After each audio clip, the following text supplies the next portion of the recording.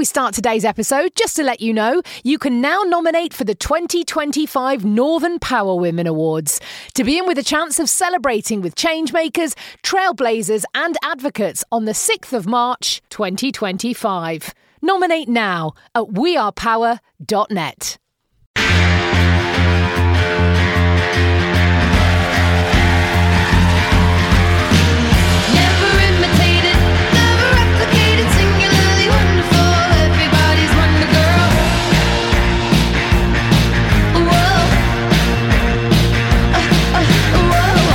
Northern Power Women Podcast.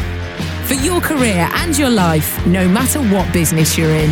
Hello and welcome to the Northern Power Women Podcast. My name is Simone and you are most welcome at this week's episode. And we are in our winners episode at the moment, our whole series where I get the chance to speak to some of those amazing, inspirational, remarkable individuals who use their power for good with the aim of reaching this more equal and diverse and inclusive world that we are all striving for. And this week I am chatting to the famous Isobelle Panton, who won the Northern Power Women Judges Special Award for Levelling Up Leader at this year's Northern Power Women Awards.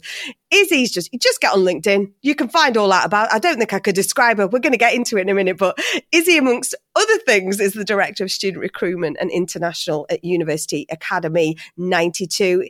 Izzy or Isobelle? What's your preference? Izzy, Isobelle when I'm in trouble. So today, hopefully Izzy. Okay, well, we'll start with Izzy and we'll see if Isobelle has to come into play.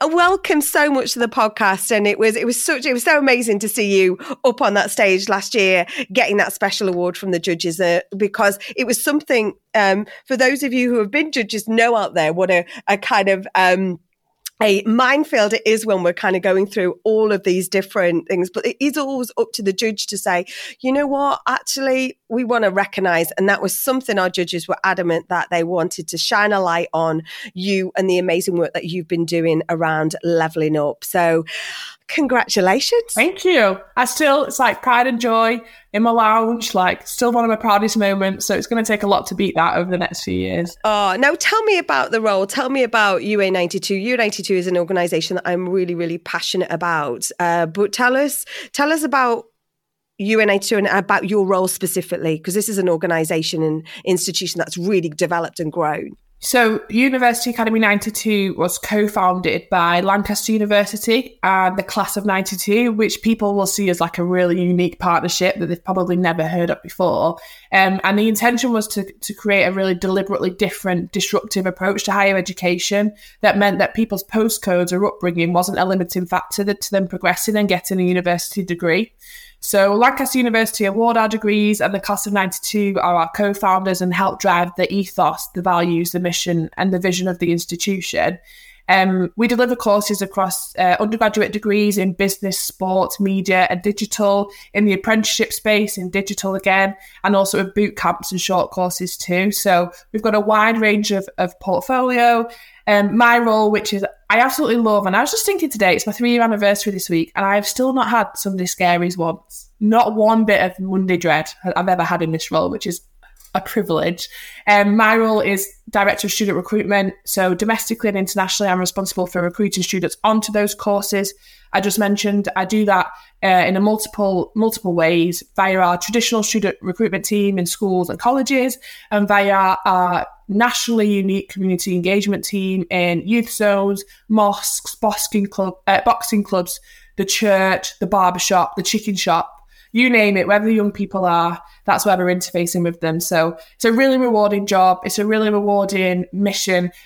It's cliche, but I say that I've managed to make giving back my day job found something where I can apply sort of my commercial skill set to something that I think is like really rewarding for Greater Manchester, and I absolutely love it. Well, clearly you do, and I'm really proud that we've done quite a bit with UA92 with our Power Up Speed Mentoring that we did. We did a session over the summer. We did a session where we had quite a few of the boot camp came out to an event we did at Barclays Tech Campus the other week. So, you know, for us, it's a joy to work with you guys. And am I right in thinking you took this role because it was about sort of broadening the wider, you know, sort of to enhance the already existing skill set that you had? Am I right in thinking that, or did I dream that? It was a bit of both. So I'm really passionate about the notion that we will all have multi-hyphen careers now. It's very rare that we'll stay in one industry or in one company for our entire trajectory.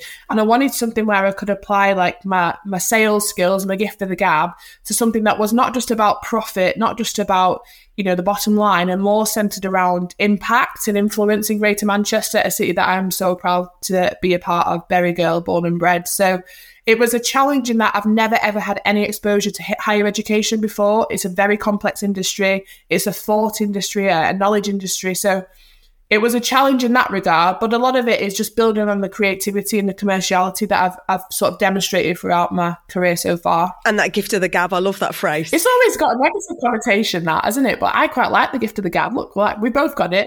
We're doing all right. Absolutely.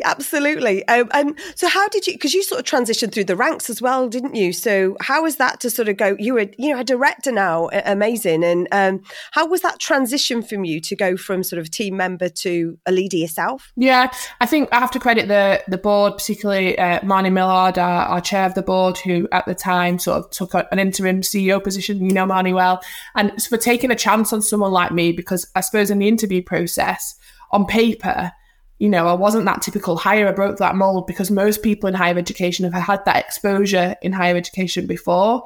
So I was grateful for the risk they took, and I was determined to make good on that.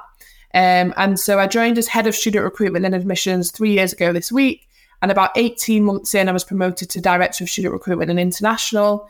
That level up has been important for me in that it's required me to, I hate the word mature, but it's required me to sort of elevate my style of leadership, elevate the ways in which I delegate work and the things that I keep protective of. So maybe in my role as head of, I would do too much operationally. And I needed to understand how this was a step change so that my role was more strategic and less about the day-to-day delivery. It's been a massive learning curve for me because I really like to get involved. I just love to be involved in like every single bit, but I talk about it as removing myself from the day-to-day thinking in black and white into a space where I can think in colour and be creative and look objectively at the business whilst working on the business. So it's been a learning curve and I'm still trying to master it, but I've got a great team working with me now and a great management team underneath me who, you know, have really come into their own. They've all got different experiences and different qualities. It makes us a great team. And you talked about Marnie, Dr. Marnie Millard OBE, no less. You know, she's been Sorry, yeah.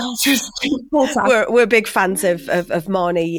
You know, has been a massive supporter of everything we've done over the years. So when you talk about leadership, what do you think a great leader should look like, and what are the qualities that leader should have? I did a LinkedIn post just recently about that, because I think what we do is as leaders and as industry leaders, we sometimes overcomplicate the notion of leadership, and it becomes quite off-putting to the young people who perceive themselves as great future leaders because they think, oh my goodness, there's so much to it.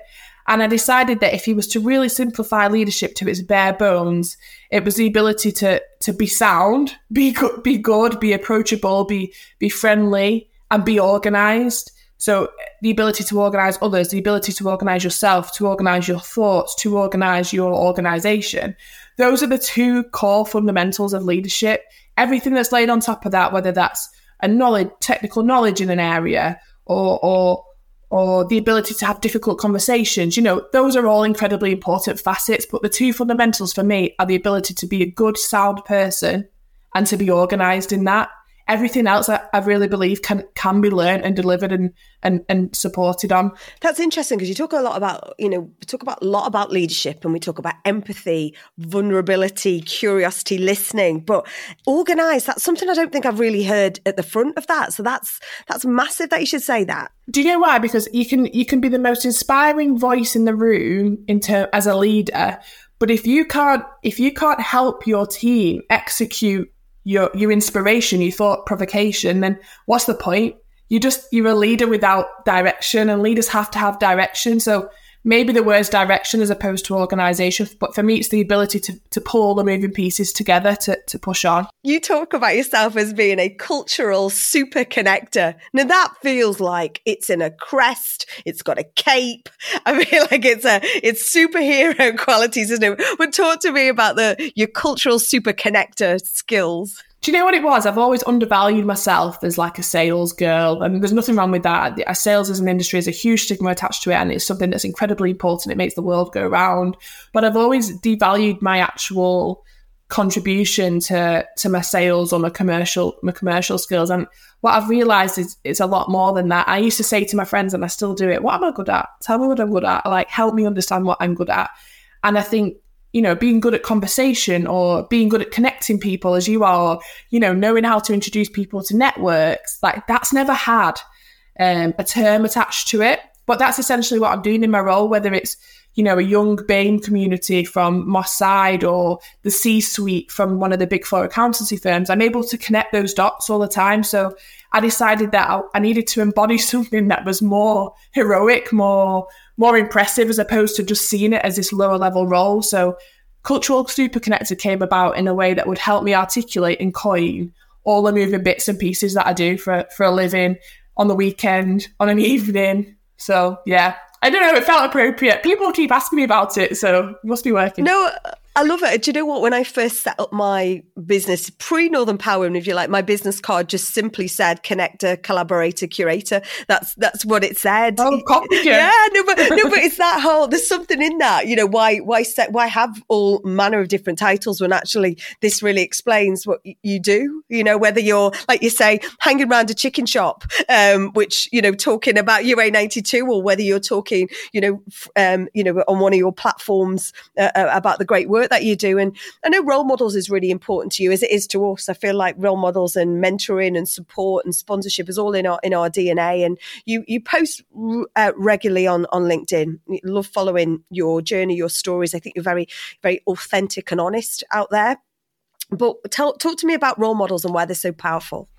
I think role models are so powerful because if you look at change, everybody sees global change as something that's unobtainable unless you work for like the UN or in policy. We perceive that as being really out of reach. And so a lot of people just give up in trying to make a difference because they feel as though there's too much stuff to change. And look at the news today. You know, I feel like I could be making a bigger impact all the time, but instead I focus on how I can influence as a role model myself, because that's a local change that has global impact. And what more people need to realise that we all have the ability and the capacity to be role models, whether it's in our industry, in our community, in the school that we used to go to, in our, you know, our cousins' friendship group. It doesn't matter where it is, but we all have the ability, I think, and the responsibility to be a role model. The way I see myself as one is that I'm role modeling to young people what you can achieve when you look and you sound like me. But at the same time, I'm role modeling to organisations what they can achieve if they take a risk on someone that looks and sounds like me. So for me, I think being a role model is twofold. I want to inspire the next generation, but I also want to book the status quo all the time and demonstrate what can happen if you take a risk on diverse talent, which, you know, as again, UA92 did for me. And so how do you convince, because this is something I've talked about for years, when when I've either speaking to, you know, sort of young professionals, or speaking to, you know, different, irrespective of a speaking event recently. And now I asked the question, how many of you think you're role models? You know, in a room of 40, one hand, you know, and I can have that, ask that same question, whether it be a room of younger people or more professional people. There's still that reluctance. How do you convince somebody? You know, I'm with you, Izzy. Like, everyone needs to take the responsibility as a role model seriously. Everyone is a role model to someone, but how do you encourage that person to step into that role modelness, if that's a word? I think it's three things. I think it's confidence, culture, and community. So first, I think there's a confidence crisis. I think it's across everyone. And I think you have to enable people to have the confidence to find what their strengths are. So what are your strengths? How can you role model based on what you know? Most people don't realize what they know until you ask them questions like you're doing. It makes them realize what they're actually good at. So there's a confidence piece, I think, with role modeling that we have to unlock. The second is culture. So recognizing, you know, how you can influence culturally the cultures that you're interested in. Culture is such a broad term. It's bandied around so frequently, but what culture do you identify with, and who within that culture can you influence? So knowing your audience as a role model is really important, because you can't, I might not be able to be a role model to you, and I'm okay with that, but can I be a role model to some of the Northern Power women that come through your organisation? Yeah. So picking your battles to an extent, knowing your culture, knowing your boundaries, and lastly, communities. So we're all part of a community, and I think there's a loneliness pandemic as well as a confidence crisis, but a lot of us don't understand what communities we're a part of. So at a very trivial level, the street that I live on, we have a group chat. That's my community. My neighbours are my community. On a bigger level, my colleagues and the young people we interface with every day, they're my community. I also have an online community.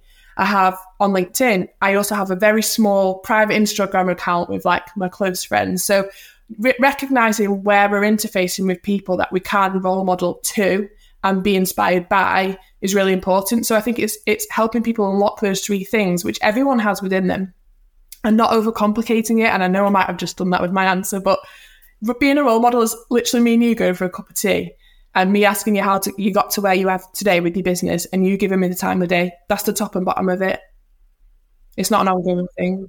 Yeah. Time, isn't it? I always think time is one of the most precious gifts that we can give and we can gain. So who are your role models, or who've been your role models? Oh, so many. And I really don't like to blow smoke because I'm not a big football fan, but Gary Neville for me over the last 3 years, so he's one of our co-founders, has really role modeled what it is to be what I said to you earlier about being sound and being sort of organised and disciplined.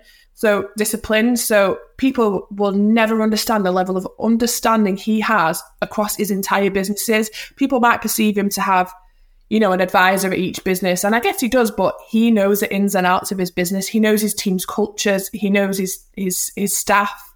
He greets everyone the same way. He makes time for everyone. And so him for me is someone that is incredibly busy, but still makes people feel like they're incredibly important. And that's been a big role model in my last 3 years because of who I want to epitomise and how I want to articulate myself. I want to articulate myself as he does. So I'd say at the moment he's probably one of my biggest role models, but I'd never admit that to him face to face. It's all right. This is a private podcast. He won't listen. I'm sure.